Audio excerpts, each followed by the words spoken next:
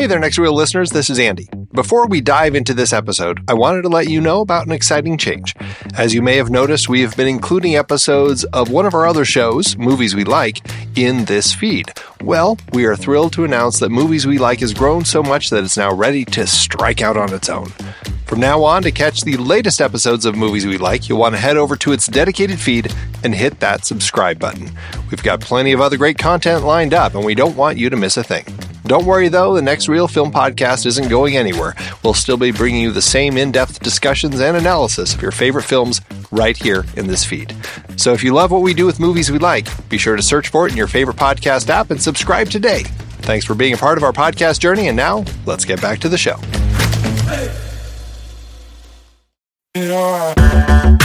Andy, can you believe we've almost hit 700 episodes of The Next Reel? I know, it's crazy. And with all the other episodes in our family of podcasts, we are well over 1,200 episodes of movie conversation. It's really pretty amazing that we've gotten to have these in-depth movie chats every week for over a decade now. And we couldn't have done it without our loyal community of film fans. Their support over the years has meant so much. For sure. That reminds me, we should give the merch store a shout out. Buying shirts from thenextreel.com/merch is a great way listeners can continue to support the show. Plus, they get to sport our great designs. Absolutely. I think sometimes folks forget we have a variety of shirts, mugs, phone cases, and more available. In fact, a great place to start is with a shirt sporting the Next Reel's logo. We also have that classic Fast Times Spicoli Surf School tee, or the weirdly popular Rusty's European Tour shirt. The one from National Lampoon's European Vacation. Why is that so popular? Search me, but we have sold a ridiculous number of those. I guess there are a lot of Rustys taking trips to Europe? We're always adding new designs based on movies we've covered, like our brand new design for a streetcar named Desire, featuring a streetcar named Desire. So if you want to rep your love of TNR and films, head to thenextreel.com/merch. Every purchase helps us continue to have these weekly in-depth conversations. So visit thenextreel.com/merch today. And as always, thanks for listening and being a part of the Next Reel community. We've got lots more great movie chats coming your way.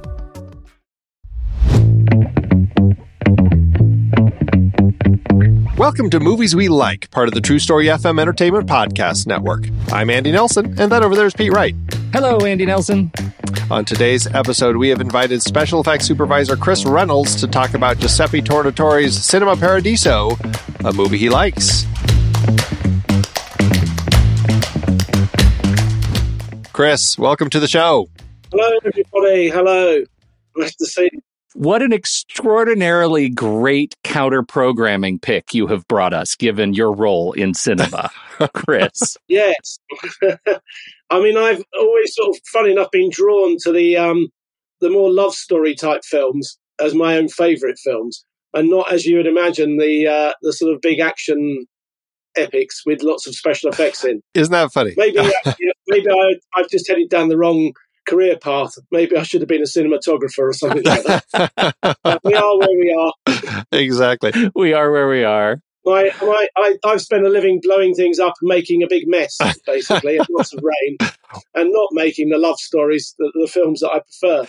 Well, some could argue love stories are plenty messy on their own, right? There's a lot of mess that people have to go through with those. Yes. Well, before we start digging into Cinema Paradiso and talk about that film, let's talk a little bit about you and your career. You know, special effects is, I think, such a fun an easy way for people to kind of, especially like, I don't know, me, young men to kind of fall in love with film because of kind of all the things that they're seeing on screen. You know, what was it when you were young? Like, what was it that kind of captured your eye about special effects? Like, do you remember like when you first started noticing it as something that people were doing? I left school when I was 16 and I started working in engineering. And I don't really remember too much being sort of too involved in thinking that I would end in a sort of film, working in the business I'm working in now. I had an uncle who worked on Thunderbirds, and he used to come back with stories about that. So that was part of sort of my early life. But really, I was involved in engineering. But I remember what happened when I went to university later in life. I went to university when I was about 20. And a friend of mine said to me late one night, "Oh, should we go and see a film down at the local cinema?" And I said, well, yeah, I don't mind, but this is like midnight. And apparently it turned out this film was 4 hours long, and it was Dr. Zhivago. And I remember coming out of this film thinking, oh my God, if I can be a part of telling a story like that and in contributing to people's enjoyment, that is sort of something I would love to do. So even though I was doing architecture at university, the seed had been sown in my mind for an alternative career, even at that stage. And so when I finished my course, I then managed to get a job working in commercials through a friend of mine, doing special effects in commercials, because the one thing I was always good at was making things and innovative engineering, which is what special effects is. Sure. Really. Yeah. So I worked in commercials for about a year, and then I was lucky enough to get a job at the BBC, and I was at the BBC for 20 years, it was a terrific learning ground for everything. I mean, they just literally threw you in at the deep end. And ever sculpted anything before? No. Right, okay, sculpt up a 4-foot set of lips then using all this clay. So it was that type of thing, and yeah. So you literally were thrown in the deep end, which is great because it's a terrific way of learning. Yeah, absolutely. Do you remember some of the specific? I mean, obviously, you just talked about a big set of lips, but other sorts of interesting requests that you had as an early special effects. Well, at the BBC, there was just like mad things coming through on a daily basis, from exploding haggises to. I worked on the Blackadders, which are still quite well known today. And I made the green, the famous green that he's sort of supposed to have invented, and like he's supposed to try to make gold, but he doesn't. He makes a big green splat instead. And so, in the story terms of like Blackadder and things, it's quite well known. So I had a hand in making that, and doors that Rowan Atkinson was thrown through as Blackadder. I worked on a low with all sorts of funny. Bells that dropped over people's heads, giant bells that were dropped over people's heads, and then the classic sort of like machine gun hits and anything like that. So it was a great place to sort of, because you just literally didn't know what you were doing next. On a Monday and Tuesday, you'd be working on All Creatures Great and Small up in Yorkshire with horses crashing through gates, and then you'd be off to Television Centre to do Top of the Pops on the sort of Wednesday, Thursday, and then you'd be back on sort of like something else on like a Lenny Henry show, which is a comedy program on a Friday. So, oh my gosh, yeah, there's a very varied 20 years. What a variety! Yeah, that's incredible, and that it ends at some point with a punctuation of a nugget of purest green. Like that is just a fantastic story. Yeah. It was made out of body filler, car body filler. No kidding. That's awesome.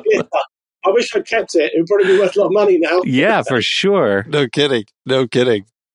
Now, obviously, one of the key things in the world of effects, I mean, not all effects, but one of the key things that people are always so careful with is safety, and doing it in a safe way. Obviously, you can blow things up and just blow it up, but then the whole idea of going into effects in a way where people can be interacting with it in a safe way, like, I mean, that's such a critical part of this whole process. I mean, is that kind of a whole other sort of learning curve in figuring out, okay, we can blow this up, but what elements do we need to do to incorporate into that to make sure that it's safe? Well, everything needs to be planned, really. I mean, we've just been working on a Disney job. A lot of the things that we do nowadays are the HETV, high-end TV work. And this is tells the story of the Price sisters. It's set in the 1970s in the IRA period, the rise of the IRA. So it's the troubles in Northern Ireland. And we've had various shoot-ups on that. And one particular shoot-up was in a paint factory. So it all needs to be planned out how you do it, really. So you figure that the artist is standing here, and therefore these tins of paint need to be done on air because it's an air system where you're just literally blowing, using compressed air, paint into the air. You can get artists relatively close to that, but anything where you've got sparks or bits of more heavyweight debris need to be pushed further away from artists or stunts. So, I mean, stunts, you can get closer to some of that stuff, but artists, you have to be so careful about what's around them. And it offers its challenges. But of course, no shoot-up scene is ever the same. There's one may be in a warehouse, and one may be in a paint factory, and one may be on the street. So, plus what they're wearing, obviously, that factors into it. Yeah, and that is the brilliant thing about our whole business, really, that I mean, I've been doing this 40 years now, and virtually every single day is different. I mean, that's what's lovely. You've got unique challenges all the same, all the time. I mean, a rain sequence in the centre of London is different from a rain sequence up in the Highlands of Scotland. And yet, over 40 years, like, what is the effect that you think about over your career in those early days that you think, I was ridiculous for having been involved in a stunt like that way back then? Like, we would never do that. We were stupid and we got lucky. In terms of danger-wise, sometimes there's been a few things. I remember I did a First World War battlefield thing, and because you're learning the whole time. Yeah. And it was involved there was about 40 or 50 people walking across a field with big explosions going off all over the place. I mean, we'd labelled where all the explosions were, and we told everybody to avoid where they all were. I remember watching it as we were doing it and just seeing one of the artists jump right over the top, or one of the background artists jump right over the top of one of the explosions, and thinking, you just can't rely on people's own sense to not do something as stupid as that. And yeah, we did get lucky that the explosion didn't go off. And we did have an element where we could see all the explosions, but there were sometimes it wasn't like 100% that you could see, because when you're looking along a field, it's difficult to get perspective of where people are. You sort of need to be up high. And even though we were on a scaffold tower, it wasn't quite high enough to see with 100% safety where everybody was. But it's things like that you learn, really. I mean, and you learn that actually explosions on water, you can get virtually no perspective on explosions on water. So you think the explosion is here, but actually it's probably a lot further away, or it's a lot closer to you, because there's just no reference to it. But it's a learning curve all the time. It's a learning curve. But you have to balance the learning with what's safe. And if it gets to a point where you're not quite sure about it, it's better to not do it at all. And that sometimes does happen. I mean, I still find now that I say, no, we're not doing this. We're not being rushed into this, or we're not doing it like this. We'll do it, but we need to take our time and do it properly, rather than try to rush it at the end of the day, which all too often happens with special effects sequences.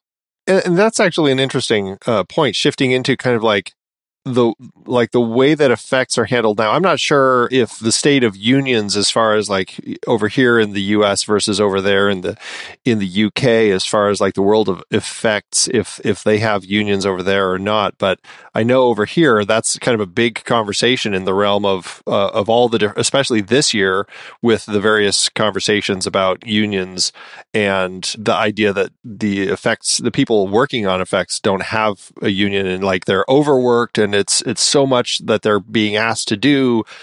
I mean, how much does that play into it? And do you feel like things need to be changing? Well, the unions in the UK are not as strong as they are in the US. Having said that, there are agreements between producers and crew, really, about amount of hours that are worked and those sort of things.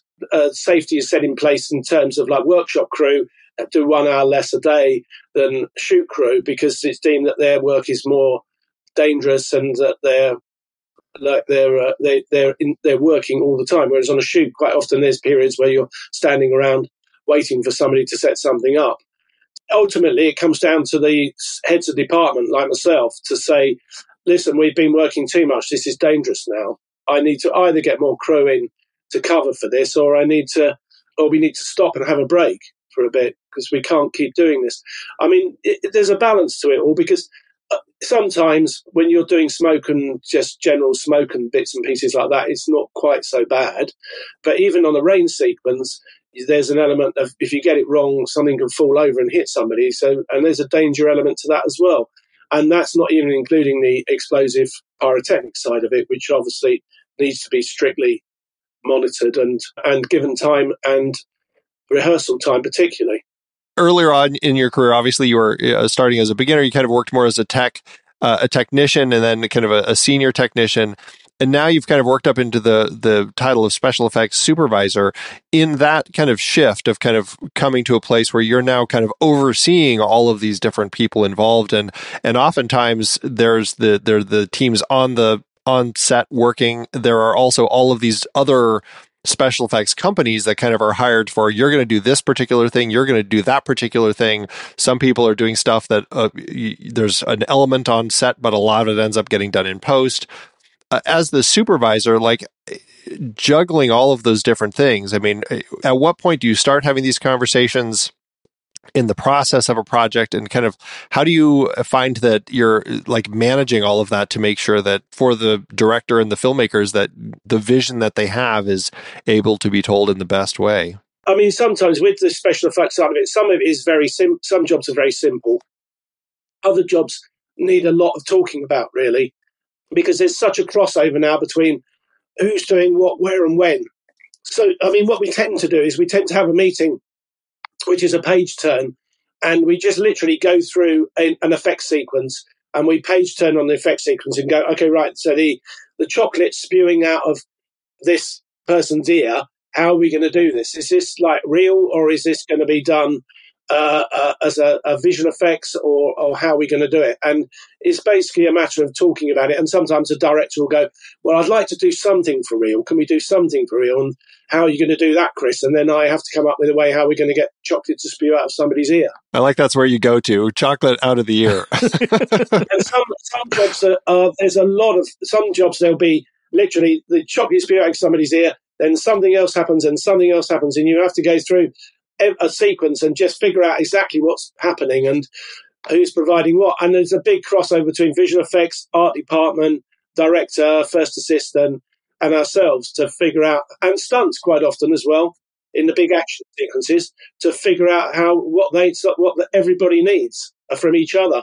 And that's the exciting thing in many ways. I always say to people, this business is a bit like working in the army, really, that you're lots of departments all coming together for a common cause. In many ways, you're not working in an environment that's particularly friendly to where you are, because you may be working in North Wales, which is pretty remote and there's not that much there, or you could be working in Morocco, where there's in the far extremes of Morocco where there's nothing at all. So you have to be quite resourceful sometimes, and that's exciting. It's got it's interesting by itself. Do you find? I mean, I'm looking at your website, looking at the stuff that you've done. It feels like you have such a wide variety of effects work that you've done. Do you have something that makes you just really light up when you get a project that comes across your desk? You thinking, God, it's mechanical effects, or it's pyrotechnics, or it's atmospherics. Like, what really lights you up when you get a new project? You think I'm working on a particular set of effects that gets me out of bed in the morning. I think I like all of it. And I like the variety of it. Like, sometimes I won't have done a shoot-up sequence for 2 years, and then I'll end up with 3 or 4, one after another. And then I'll end up doing a few big rain jobs and a big smoke job, and sometimes we get snow. That's another thing we do in the UK as well. I mean, so I think there's no one particular thing. It's the variety of the whole area of what I work in is what I really like to do. I think, in all honesty, probably some of the most interesting jobs I've done have been jobs involving like battlefield sequences. I worked on a job called Centurion, where there was a lot of fighting in that film, and there was bigger crossovers with visual effects, figuring out who's doing what and what's happening here, and all those particular things. So, and that was where it involved exactly what I was just telling you, a page turn.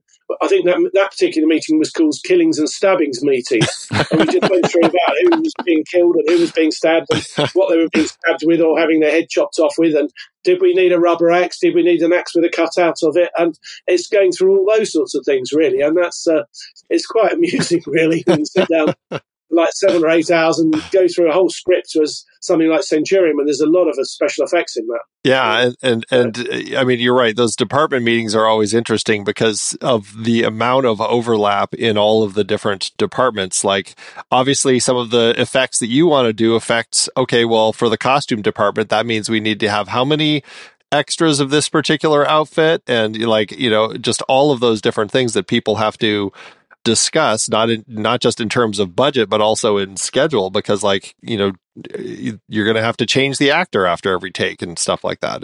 Yeah, well, that's an important thing as well. Yeah. Yeah. I mean, how long is it going to take to change the actor? How long will it take to put the costume on the actor that has the squibs in it in his chest when he's being shot with a shotgun here?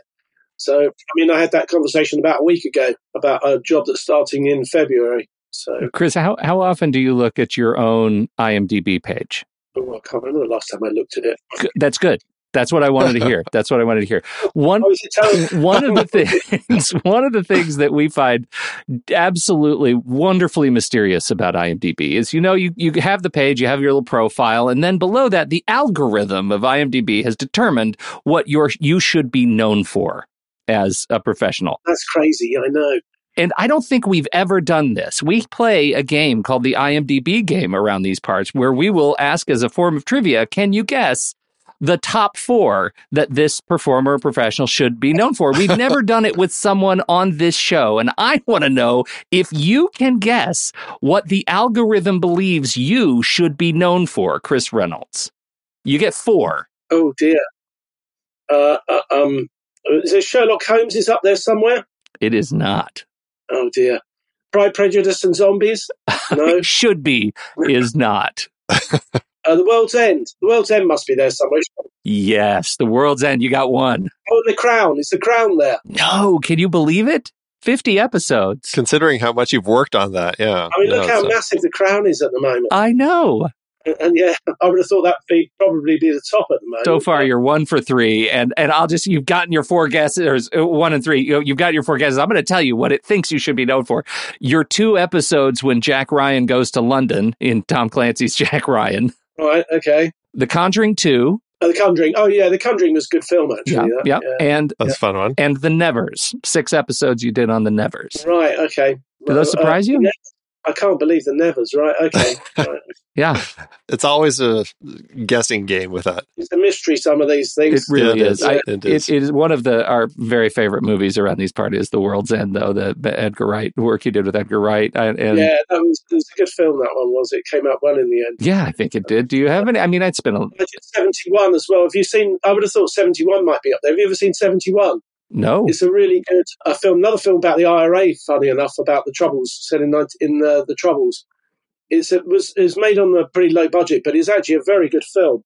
And there was a lot of special effects on it with burning cars and all sorts of things happening.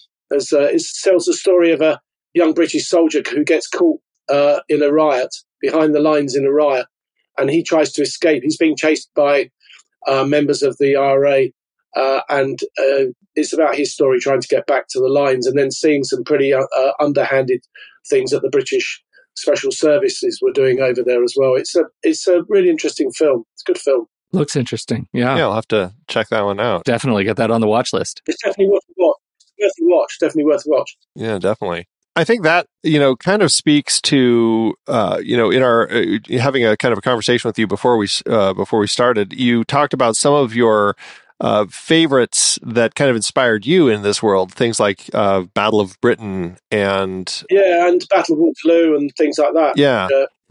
Obviously, like, these are films that it's all about war, and so by nature of the film, it's just like in Battle of Britain. I mean, so much of that is flying around and all of the dogfights that they're having, and just all of the different explosions, on the ground as planes are flying over. Amazing model sequences in it as well, of course. Yeah. Visual effects didn't exist, so everything had to be done physically. Yeah, I watched it last night. I wish I had a better copy to watch, so it wasn't very clean, so I couldn't really tell, like, in a lot of the flying sequences, or like, am I looking at models, or are these, I mean, oftentimes you can tell when it's real planes, but when some of the specific explosions in the sky and stuff. Yeah, the crashing sequences and crashing in the sea and things like that. I mean, it's actually quite difficult to tell. I've played some of those clips a dozen times, and eventually I thought that's definitely a model, but some of it still stands a good test of time. Really. Oh yeah, it really does. I mean, just solid work. When you would watch stuff like that, like, I mean, I suppose there's kind of especially now, having worked in the business for so long, but I suppose there's like two different ways you can look at it. Is like, one, like, the way that the effects enhance the story and kind of do so much to kind of give the film exactly what they're trying to achieve. And then from your perspective, like what went into kind of coming up with that and creating that and like looking behind the scenes to see all those different pieces? Do you find yourself still kind of like with those two mindsets as you're watching effects, or have you been in the business so long that when you're watching effect sequences, you're just like, I can't get lost in the story anymore. I just see the effects. No, I think I still watch the story. Yeah. But then there's every now and then there's a clip that I'll look at and go, that's clever. How did they do that? One that springs to mind in Battle of Britain is, of course, the Spitfire coming across the field on fire. And it comes across the field towards the camera, then blows up and then carries on fire. And I've played that several times and I'm convinced that's a full-size mock-up of a Spitfire or a Hurricane. And it's all because when you look at it on fire later, you can see it's been made out of bits of plywood and bits of ordinary, the way a set construction would have built it. Yeah. So in the early stages, before it actually explodes and catches light, it looks like a real aircraft. So I do look at things and think, yes, how did they do that? And not just old films. I mean, Fury, the film was out recently, is a great film for the tank battle film. The explosions on the tanks are so terrific, and all the frenzy of war, the way it all cuts together. I think that's what makes it so good on that particular sequence with the tank battle is the way the cutting together and the speed of the cutting, and then of course the special effects enhance it all as well. Yeah, very much, and I think there's a lot of, I suppose, as kind of a person working in visual effects, when you're working on that sort of project, trying to make the effects realistic in the scope of the story that you're telling, World War II tanks, we want to make sure that everything feels realistic in this scope, maybe a little bigger than, it's okay to be a little bigger in the scope of, it's a movie, we're telling the story, want it to be exciting and everything still. But obviously that's a lot different than when you get to be a little more fantastical and you're dealing with dragons or aliens or things like that. And you get to kind of really change things up. Do you revel in kind of jumping into those sorts of stories because it does allow you to do something a little more outside the box, I suppose you could say? I love it when it goes different, really.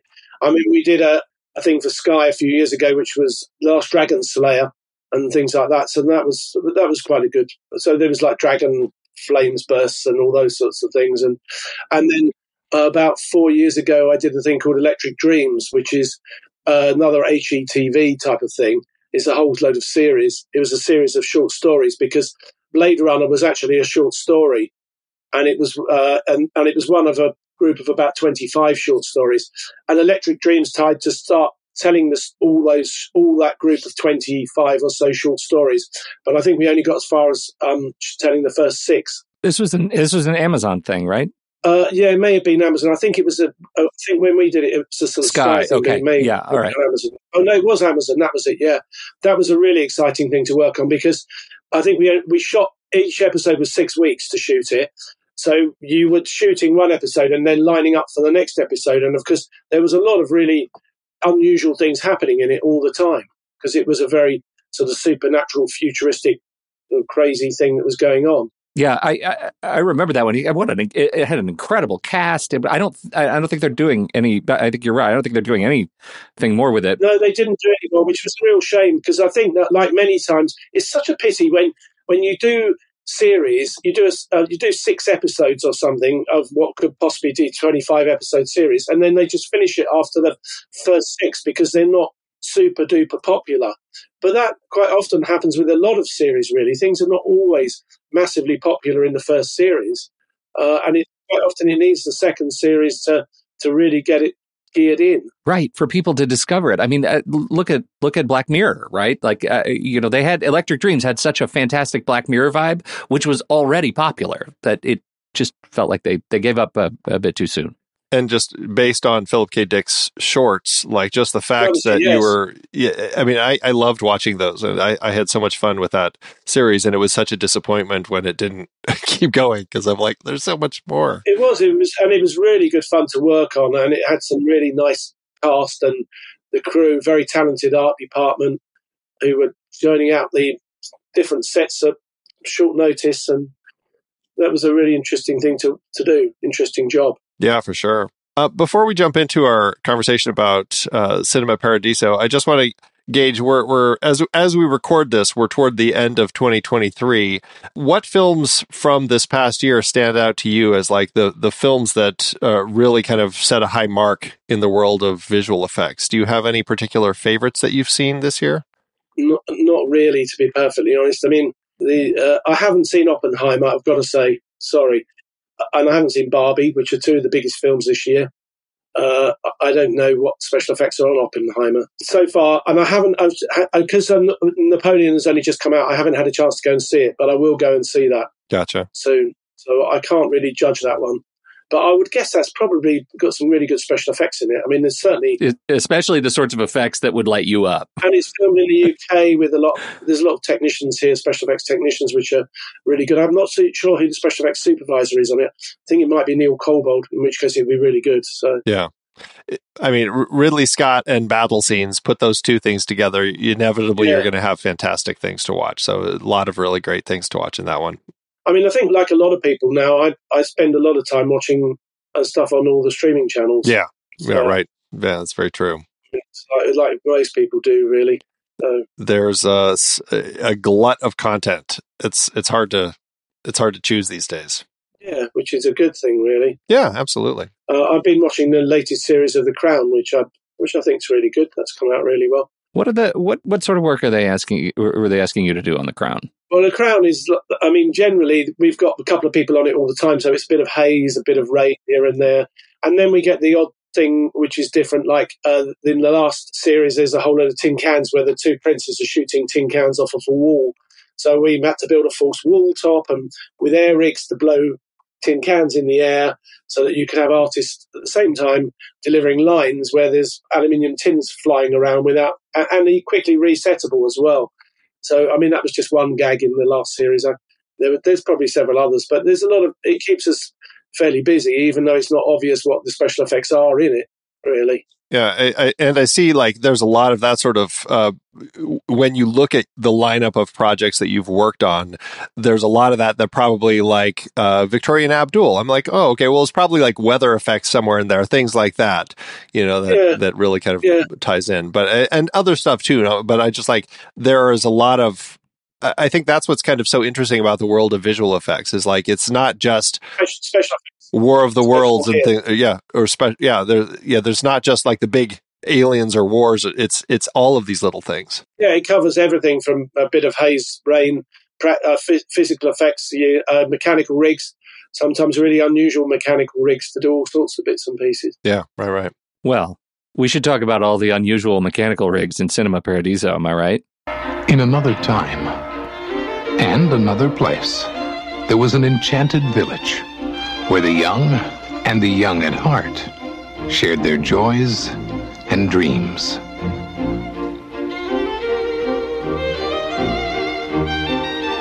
Where a boy made mischief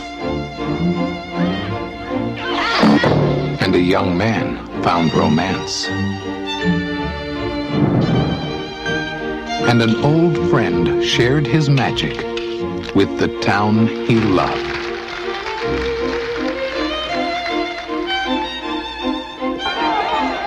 Every Saturday night they came to share the fantasy.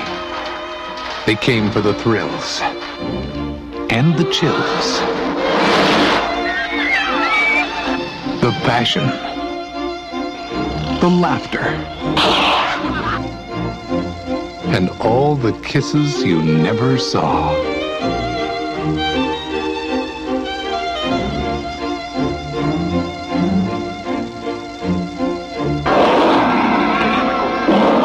Cinema Paradiso.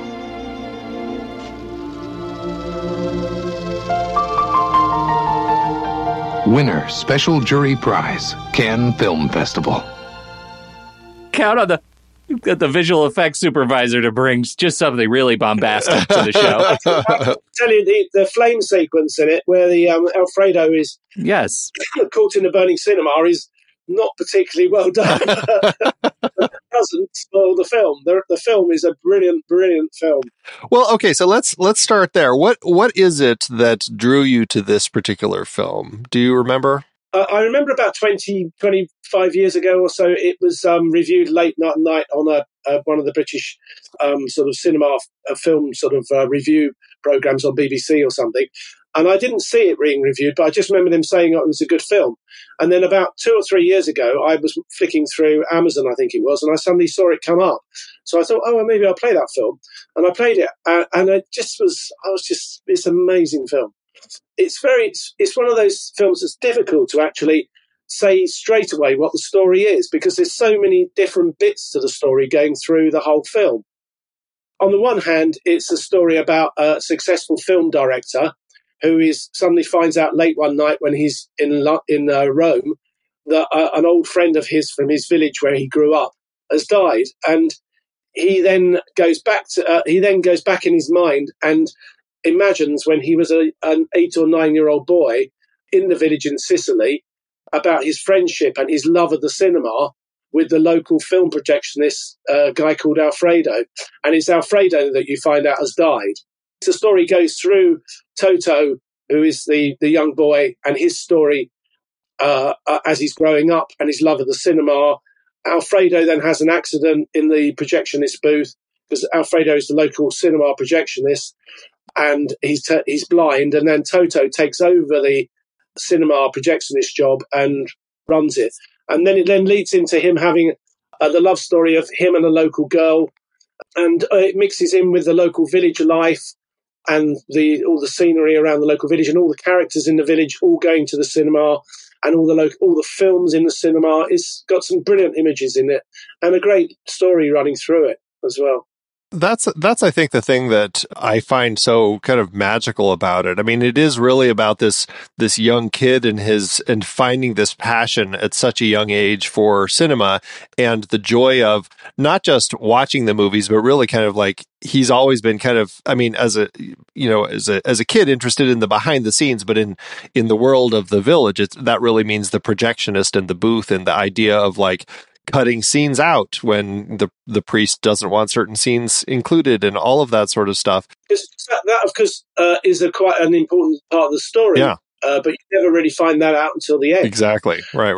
That the priest has the scenes cut out, the kissing scenes cut out right. Of the films, because he doesn't think that the villagers should be watching these films with kissing scenes in them. Right. Too pornographic. Yeah. Too pornographic, yeah. And then, of course, as the film goes on, that's almost the final ending of the film, is where you suddenly, Alfredo's widow gives Toto an old film reel, which he then plays, and in it is all those kissing clips played over them with the music of Morricone's amazing music over it all, which is just like, it's probably one of the best film endings ever. And such a celebration of not just cinema, but just like, it's all clips of like passion and love. And so it really becomes like this love for the passion, really. And that's, I think, what makes that final, watching that final montage just so magical, because it really kind of celebrates that. And the other bit I liked about it as well is because during most of the early part of the film, because apart from the very opening sequence, Toto is a poor a boy whose father was killed in the war, and his mother's struggling to bring him up. And it's about him finding an escapism, which was the cinema in the local village. But then right at the end, when that clip is played at the end, you see Toto going into the film production company in Rome and handing the film to a projectionist, asking him to play it, and people coming up to him and going, "Oh, your new film is wonderful. It's been everybody's pleased with your new film. We want to release it early and everything." And he's sort of semi-dismissive because he wants to go and walks down the corridor to go and see the film being played in the screening theatre. So, and then you see that he's successful, and it's just like, wow, he's successful. He showed everybody. That's a wonderful thing as well. I mean, it's a poor boy comes good. That's right. So there's so many aspects to the stories in the film. You know what I think I found watching it last night that hit me for the first time in a long time is that it's not just about love of film. It's about love of mechanical film. And I think that dates the movie really positively for me, that the nostalgia trip is these guys love touching film. Right? They love touching and cutting. And that to me is like that visceral satisfaction of watching them turn the knobs and open and shut and re-spool the film and all of those things. Him sitting in front of the candle in his house, like, looking at each of the frames that were cut. There's some lovely bits of cinematography in it as well, with just bits like where he's looking at the film in front of the candle. He can't even afford oil lamps or anything. They have a candle. And then the sequence, as they realize what a gift film is to the community, that they'd known all along, but they return that gift by just adjusting the mirror and projecting the film onto the building across the square. It is just all the local villagers all come out in the square to watch it being projected. And they sit the way that's shot, the way that everybody stands in a perfect square as if they're in a theater, right? They all line up perfectly. Visually it's just incredibly touching. And then Toto turns around to sit with a big grin on his face to Alfredo to say, that's brilliant, Alfredo, And of course we got to also mention how amazing the young Toto is in the film. I mean, I can't remember hang on, this is where you need to Salvatore Salvatore Cassio. Yeah, he apparently he grew up. He lived very close to the actual village it was filmed in, and he was given the part because he looked so good. But he's just so brilliant playing all the roles as a child actor. You never really think this is a child actor doing these bits. It's all so natural. His look round and all his looks, everything is. I think that's another reason that the film's so successful, because he holds half of the film together so well, really, as the child Toto. Yeah, really. Right. It's good. Like when he's trying to wink. There's three people that play that role, of course, because there's the child, there's the successful film director, and then there's the sort of teenager. And his story is largely the one with the love story where he meets the beautiful girl and that whole connection. And it was a very interesting. I'd kind of forgotten that element of the story about how, I mean, he's a typical boy growing up. He has this draw to this beautiful new girl in town and all of this sort of stuff. But I had forgotten how much of how important the element of what Alfredo already sees in Toto, that Toto doesn't recognize in himself. But he is the driving force that says, don't stay in this town. Blonde girls are always trouble. Like all of these different things that he keeps kind of pushing with Toto, because he kind of recognizes there's more to you. You have this drive. You need to get out of this town and pursue your passions. And I think that's such a key part of the story. Don't be like me. Don't stay here in the cinema booth. Get out of this town. I don't want to see you anymore. And then, of course, towards the end of the film, you see him leaving the town on the train, and Alfredo's in the station, and with Toto's mother and his sister waving goodbye as the train pulls out, and then you've got the shot looking over Toto leaning out the window as he's leaving everybody behind. That's a great shot by itself. But yeah, he's the driving force. He was a sort of father replacement figure, truly, that pushed Toto into his success, really, which is another lovely story by itself, really. Which version did you see, the 155-minute version or the 173-minute version? For our purposes here, I ended up watching the Blu-ray that I have, which is actually about the 2-hour version, which I think was the initial international cut that we first got released here in '88. And I thought when I had it, I was talking to Pete about this before we recorded, I thought I had bought it after they had released the extended 3-hour director's cut. And so I thought that was the version I had. So when I put it in, I was a little surprised that I only had the 2-hour version. But so I only watched the 2-hour, but I have seen the full 3-hour version. Yeah. Well, and I think I've only seen the 2-hour version. I've never seen the director's cut. And so for me, and this is what I'm most curious about for you two, is I totally appreciate getting Toto out of town. And I appreciate all of that. But the relationship of Toto and Elena, their relationship feels unfinished narratively. Like it just feels like an abandoned thread, and I don't think they should have ended up together. I don't think any of that, but I feel like it's just like, oh, woof, dropped in the wind in the movie. And I recognize that something in the director's cut resolves some of those threads that I feel unrequited, and I'm curious how that hits you. Like, what is the complete movie for you? Well, actually, if you watch the 155-minute version, the 2-hour version, and you can be bothered to watch the whole of the credits, funny enough, right at the end of the whole of the credits, because the credits play with little tiny 4 or 5 second clips of film through them. But the last 2 clips, one of those is a very young Elena looking round like that. And then it's a cut of Toto in a cafe. The next clip is a cut of Toto in a cafe doing a double take round like that, as if like he's just seen something. So that like actually hints to what the 173-minute version is like. That it's obviously he sees a young girl in town which looks like young Elena. He follows her in his car, goes to her house, sees her then come out with her father figure, which he recognises as a friend of his from college days. And so he then finds the telephone number, phones up the telephone number of the house, gets through and speaks to the Elena herself on the phone and says, "Look, hi, it's Toto here." And they meet up that evening, and she sort of basically says that I have a life here now. I can't sort of abandon it and everything, but I did always love you, and it was Alfredo that told me to leave. And if I loved you, not to contact you again, because you have a destiny more than any of us. Huh. And I also recall like the bit where she did say, and I did leave but I couldn't help but not leave my address for you, and I left it written on a piece of paper at the theater, which I guess you never saw. And then he goes back and he does actually find it in that mess of a projection booth. It's a really, I mean, it is a beautiful end to kind of the love story. We kind of get a sense of closure there.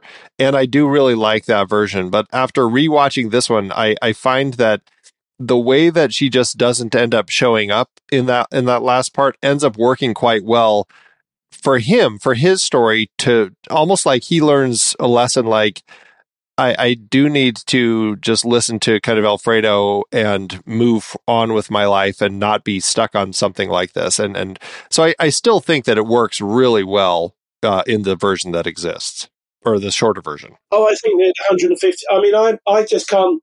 I'm not sure which version I prefer. Actually, I think in some ways I do prefer the 2-hour version, because if you play it right the way through to the end of the credits, the double take could lead on to anything really. It could lead on to he's seen something that he's really likes, or he's seen Elena again, and that maybe something is going to happen between them. Whereas in some ways the longer version, the 3-hour version, is, I find it a bit sad really that he doesn't really get together with her. You sort of want him to, really, don't you? Really? Yeah, maybe that makes it worse, right? that's like punctuation on the reason why they chose to cut that entire sequence. Yeah. Okay. Yeah. I got to ask. You said, as we just started this conversation, you said the fire sequence. This is our effects sequence, right? Was not particularly good. I need to have you weigh in. It's not very good. Why is it not good? What are you looking at? I think it just needed more proper flames coming out of the building, whereas it's done with just smoke, and they tried to do it with some rather crude lights at the back flickering, which was very poor. It let it down badly. Funny enough, the internal fire sequence where Toto is trying to rescue Alfredo and is shooting through flames and smoke, that's actually not bad. All that works quite well. But the wider sequences in the village square with the flames flickering, or the supposed burning of the flames in the wide shot of the theatre, of the cinema theatre, it just looks terrible. They let themselves down badly there, really. Sure, yeah. So, toward the end of the film, as he's come back, they actually demolish the theater. Yeah. In a scene like this, obviously you can just hire a demolition team to kind of knock a building down. But I mean, I'm assuming that the special effects team is still involved in part, kind of keeping it safe and everything, right? I think that may have been a large model, actually. I've played it a couple of times and need to play it again, but when I last played it, I sort of came to the conclusion it might be a large model that was used. Gotcha. Really, so they actually, I didn't get the impression that they demolished an actual building in the town square. Gotcha. There's a lot of like foreground sort of explosions coming up to start the thing going, which look a little bit silly. But then once the dust cloud sort of develops, it sort of, you then see the building behind suddenly disappear in a separate shot, which is where I think it then cuts to a model shot. Yeah, really. Right. So, the model shot's very good, but the initial sort of starting of the explosion's not particularly good. I mean, it probably would have been, to do it properly, it would have meant building a full-size theatre sort of frontage on a lot somewhere, with matching the surrounding buildings and demolishing that or blowing that up for real. I mean, cutting out the bottom section and letting it drop on itself. So, which I get probably wasn't possible in the actual square they filmed in, because they filmed in an original medieval square in an Italian village in Sicily, which is the actual village where the director grew up as well. Right. Yeah, I remember reading about that he, like, it was his hometown that they did all this in, which I thought was kind of cool. He wrote the story as well. Yeah. Right. Yeah, Tornatore is an interesting director. I've only seen, I have not seen a lot of his films. I think I've only seen this one and then The Star Maker, which came out a few years later, but has not been a filmmaker I've seen a lot of his works. I miss like The Legend of 1900 and Milena. I've heard some pretty good things about those. Have you seen many of his other films? No, I haven't seen any of his other work. I mean, I think this sometimes it's like when you have a director who really believes in something close to their heart. I mean, it's probably based slightly on when he was younger himself in that it town. Has that feeling for sure. Yeah, with the local cinema and his love of it all. And sometimes you get the best stories when they're written from the heart, don't you? Really, and close to home. Watching this again, I couldn't help but find a kind of a parallel with The Fabelmans, just in the sense of a young kid drawn to cinema and the idea of, what was up on that big screen and what you could do with it and everything. And I thought that was kind of an interesting little comparison of like this young kid who grows up to kind of become a filmmaker. And maybe that's why it feels a little biographical. I'm not exactly sure how much biographical details from Tornatore's own life are in here, but there's some great images though, isn't there? That the projector projects out, doesn't just project out of a hole in the wall. It projects out through a giant, great lion mask. Yeah, roaring lion mask, which is interesting concept by itself, really. It's like this great statement on the wall, and here comes the film. It's coming out for you. The lion is sort of spitting it out across the screen. I always wish that more movie theaters would do that and incorporate something really interesting, like a lion's roaring mouth over where they're projecting from. Some sort of gargoyle. Yeah, right. And then, because the whole village comes together in the cinema to watch these films, you've got the rich people above in the gallery, and then the poor people below, and all the young kids, and the whole village is playing out there. Really, and we get to watch it play out over time. I mean, it's kind of, as the war is progressing, and so you're seeing some interesting elements of, soldiers off at war. You have one family who's kind of looked down upon because as they say, he's the communist or whatever. You have a love story that develops between a couple people in the theater. I like that in the back, during different periods, there's actually a prostitute who works in a back room back there. Yeah, that's true. It's like a wide variety of characters that we meet through just watching them, and this is one of those stories that gives you a real sense of the community over time. Like, we're just getting to know these people, and we spend time with them, and really are drawn to their love of the stories that they're watching up on the big screen, whether it's romantic or whether they're all crying, or the big actions. Sometimes, aren't they? Yeah.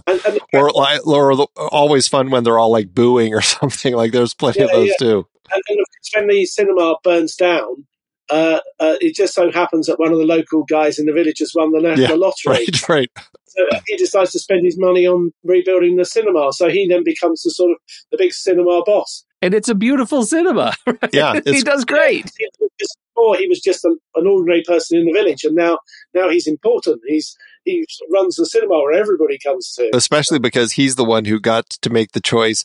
We're going to not cut the kisses out anymore. Yeah. And just like the reaction when the people are like, oh my God, I can't believe what I'm seeing. I've finally seen a kiss. Kiss on the screen, and everybody is like, all the boys are kissing with their mouths open. Right. And that old lady is like, oh my God. Yeah. No, it's very fun to watch. Well, and what a wonderful, again, the nostalgia trip about the mechanics of film presentation when they have to exchange reels back and forth by bike as the movies are playing between two theaters. I must say, I do miss sort of not having film cameras on jobs any longer. I used to, even though I didn't work in the camera team, I used to love seeing the reels being changed and then reloading the magazines in the bags, and it was that whole process of it all, really. And the clapperboard, we still use the clapperboards, but I don't know, it just had more of a real meaning then each take, because the film was rolling through. It was so deliberate. You cut the cameras up, shoot something, and then at the end of the day, they take the memory cards out and download them in a van somewhere, and somebody sits there for 3 hours while they download everything. So it's not quite the same really any longer. Not really. Yeah, it feels like the stakes were higher. Yeah, backing up the negatives and sending them off the runner into the film processing labs. We also get the kind of the evolving history of film, which, some people may not know too much about, but the idea that in the early days of film, it was like a silver nitrate, and it was very flammable. It was incredibly flammable, and you had to be super careful. And we kind of get that evolution shown in the film, because there's that part where he's holding up a strip of film with a flame under it, trying to show Alfredo, look. Believe it, and people couldn't believe it. It wasn't flammable anymore. Yeah. And because Alfredo is sort of wishing that had been around when he had his accident. Exactly. So, yeah. Because it's ironic that really the village projectionist becomes blind and can't see anything that he's projecting anymore. In fact, in the 3-hour version, when Elena goes up to see Alfredo in the booth, Alfredo's sitting there at the projector with the film playing and just going through, and she's talking to him, and that's when he's telling her, leave Toto by himself. He has destiny, and Alfredo can't even see the film. He's just sitting there listening to the film run through the projector. Which is a sad image, really. It is, but I liked the way that it's almost like this hint of like this magical realism that they play with him at some points, like when he's sitting there, and this is after he's already blind, but he's just like, the film's out of focus. And of course it was. It's like, okay. And Toto's like, how did you know? What's going on? Yeah. Very fun. Beautiful. Yeah. Love letter. It really is a love letter to film. And I think that's one of the things that I think has just connected people to it for such a long time. And it's not just a film. It's just about, like, his message at the end, like, make sure whatever you end up doing that you love it. And I think that is such a great message. And again, not just for people who are working in the film industry, but whatever it is you're doing, like, find that passion in your life and stick with it. You're never going to be bored. You'll always be happy. And always be fulfilled as well. And fulfillment doesn't always come with money, although it is quite useful to have it sometimes. A useful tool. Can't help. I'm not going to turn it down. But actually, I go and do a few talks in schools here and there, if I manage to find the time. And that's some of the things I say when people are asking me about the business, what I love about the business. And it's just like that fulfillment of actually making something. I feel I'm making something that certainly with some of the stuff I've done, hopefully will be seen in 100 years' time still. People will still be looking back at it, really. If you look at a lot of films, some of them, films like Ben-Hur, which is, I'm not sure how old that is now. It must be coming up for 75 years. Yes, 59, so. Still a good watch, yeah. It's still. Yeah, and again, just how big, especially like those Cecil B. DeMille films, just so big. Mm. It's just really impressive, so.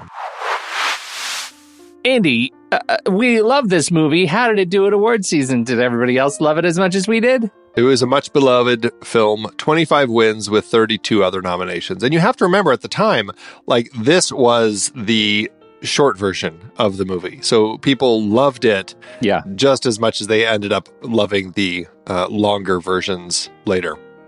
At the Oscars, this film won Best Foreign Language Film. At the David Di Donatello Awards, which is Italy's, essentially their Oscars, Tornatore was nominated for Best Director, but lost to Ermanno Olmi for The Legend of the Holy Drinker, which sounds like a great film. I need to see that one. It was nominated for Best Film, but also lost to The Legend of the Holy Drinker. Ennio Morricone's score won Best Music. It was nominated for Best Producer, but lost to Filiberto Bandini for Caro Gorbachev. And Pupella Maggio was nominated for Best Supporting Actress, but lost to Athena Cenci in Compagni di Scuola. Well, all right. Those are some sad losses at the Donatello Awards. Well, it just makes me... I really need to find The Legend of the Holy Drinker now. The Legend of the Holy Drinker. I feel like that's the one that's gonna... That's like the key that's going to unlock a lot of things for us in movies. Exactly. Is that we have to see that movie. How to do at the box office? To make any money, this little tiny baby film? Well, Tornatore had a relatively small budget for this lengthy film. I'm not sure what it was in Italian currency at the time, but it translates to $5 million or $12.85 million in today's dollars. The movie opened November 17th, 1988 in Italy, and actually was received poorly at the box office, so Tornatore cut the film down to just over 2 hours for the international release, which was received well, as we just said. The film won the Special Jury Prize at Cannes in 1989 before opening limited February 2nd, 1990 here in the States. It maxed out at 124 screens its 13th week and did relatively well its theatrical run, going on to earn $12.4 million domestically and $3.4 million internationally, for a total gross of $40.5 million in today's dollars. That includes its director's cut re-release, it seems, but it just goes to show that it does have a draw for audiences.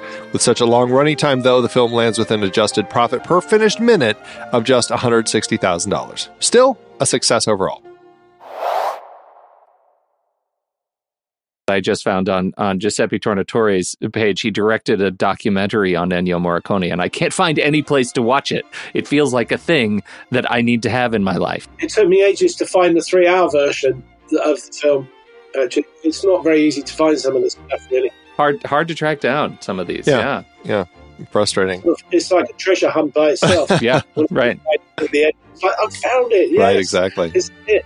Yeah. He did end up, Tornatore did work with Morricone until Morricone passed away, but Ennio Morricone, I mean, we've already talked about how great his music is, but just stunning. And then this was perhaps the only one that I've noted where his son actually comes in and does one of the themes, which I was like, oh, that's actually kind of interesting. And I haven't followed his son to see if he kind of continued in the composing world, but the music here is just top notch. If you took the film by itself, it's a terrific film anyway.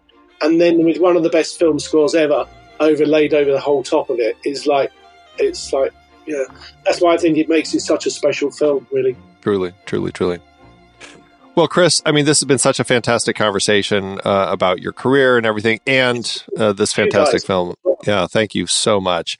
Do you have a place online where we should direct people to go check out and see what you're up to? I mean, I know they can look at your website to kind of check out your reel and everything. Sometimes I'm a bit wary because otherwise I just get so much post. I used to advertise a lot, and I've actually my website is actually quite out of date now because I haven't bothered updating it, to be perfectly honest, because I don't need to because I get the work anyway. And all I found was that I just get so much post, I just can't cope with it all. I mean, I'm busy enough with the job without answering people's questions all the time. Because one of the things that I probably in the UK that I was most famous for a while was a thing called Robot Wars. I don't know if you've ever seen. I've heard of it. Yeah. Well, actually, it started in the US, and then it was the format was taken to the UK by a producer, and it was basically these little. I think you guys know it as battle bots. Yeah. Right. Yeah. In the UK, it became a thing called Robot Wars, and they had their own house robots in Robot Wars. So in the UK version, so they all had their own personalities, and there were like 5 or 6 of them, and I designed them, and I had a team that built them, and they literally became personalities, and they were famous by themselves. It was like people. They were on T-shirts, on bedspreads, on socks, boys' socks and slippers and shoes. They were on cornflake packets. They were on everything. I would be interviewed like on daytime TV and get recognised in supermarkets and things. And so I had about 2 years of mini fame. And, when that died, that's obviously all past now because it's now coming up to 20 years since the last bit of it was made. But I remember now. I have it, and it was this because this was Clarkson was a presenter on this show, right? Clarkson was the very first presenter, the very first series. Yep. But it became super famous in the second series onwards. Yeah. And the robots, like especially Kill-A-Lot, it literally became a household name. That is so funny. I'd go into pubs and be sitting in pubs with friends, and I'd hear people sitting on tables next door discussing what robots they were going to build, and I'd get those house robots, and I'd be sitting there thinking, God, it was an amazing thing, because what I liked about it most of all was it actually encouraged young people to be interested in engineering. Sure. It made engineering cool, is what it did, which has always been one of my big sort of bugbears, and trying to encourage people to of all sexes to get involved in that type of thing. And it did a really good job for the 6 series it ran for. Fantastic. Well, obviously there's still some thread of that, because I mean there are still like robotics clubs and all that sort of thing in schools. Yeah. And so I think that there's still a and BattleBots in the States, I understand, is doing really well, but they don't have their own house robots anymore. The reason we had them in the first series was because most of the contestants' robots were absolutely useless. And we'd have had no show. There was no competition. We'd have had no show at all if we hadn't have had the house robots. These house robots could move around. I mean, some of the contestants' robots were so bad that we had to pull them on fishing line to make them look as if they were doing something. Oh my God! Pull them across, and the other robot would go slamming into them. And at least you can have a bit of a, like with one robot pushing the other one around, you'd feel that something was actually happening. Yeah, right. Oh, funny. So it was dreadful in the first series. The Clarkson series was dreadful. It wasn't Clarkson's fault. It was just that people just weren't up to building 100-kilo robots that could drive around and slam axes into somebody else. So. Well, he needed to be busy blowing up cars, though. He had other things going on. So funny. Yeah, so funny. Yeah, we progressed from there. Oh my gosh. It's almost like the world now, but funny. Yeah. Right. Well, I mean, Chris, thank you again so much for joining us here. We really, really appreciate it. No, good to see you. And it's a real treat. Yeah, stay in touch. Yeah, absolutely. And for everyone else out there, thank you so much for joining us. We hope you liked the show, and certainly hope you like the movie like we do here on Movies We Like.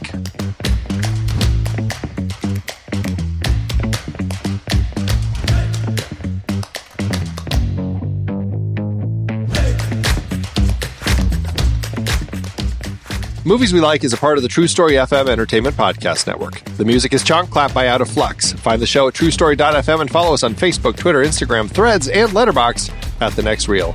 If your podcast app allows ratings and reviews, we certainly appreciate it if you could drop one in there for us. See you next time.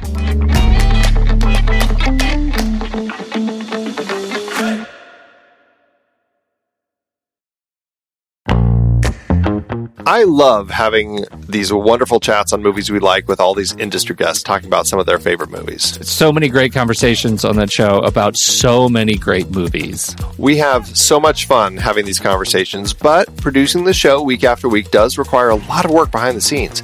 If you'd like to help support our efforts, one easy way is by using our Originals page when shopping for books and movies that we've covered. Your purchases made through our links give us a small commission at no extra cost to you and allow us to keep having these incredible conversations.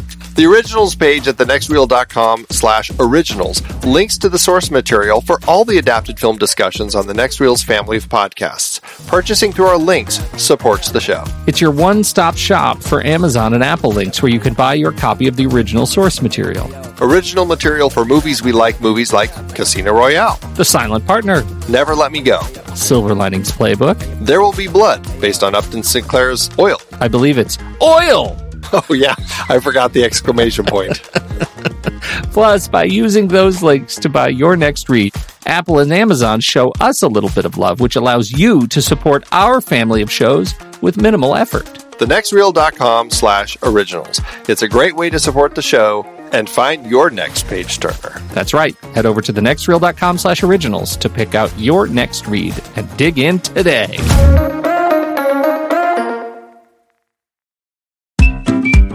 I've been podcasting since 2006. In that time, I've tried countless hosting platforms, but in August 2022, we switched to Transistor to power all of our shows here at True Story FM, and it's been a game changer. I love the Transistor allows unlimited podcasts and storage without extra charges. We can publish so much content, and we do. If you want to start up a podcast, do yourself a favor and host your show on Transistor. With their one-click publishing, you can get your new show onto all the major podcast directories effortlessly. And their website builder lets you quickly build custom sites for each show. The detailed analytics are invaluable too. You can access all kinds of listener data anytime. Oh, and the versatile players allow you to embed episodes anywhere to reach new listeners.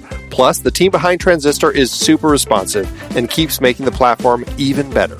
After using countless hosting services over 15 plus years, Transistor has been, hands down, the best podcast partner for us. If you want a hosting platform to take all the worry out of getting your podcast out into the world, go to thenextreel.com/transistor and check it out. Support our show and support your own show by going to thenextreel.com/transistor. Start growing your podcast today.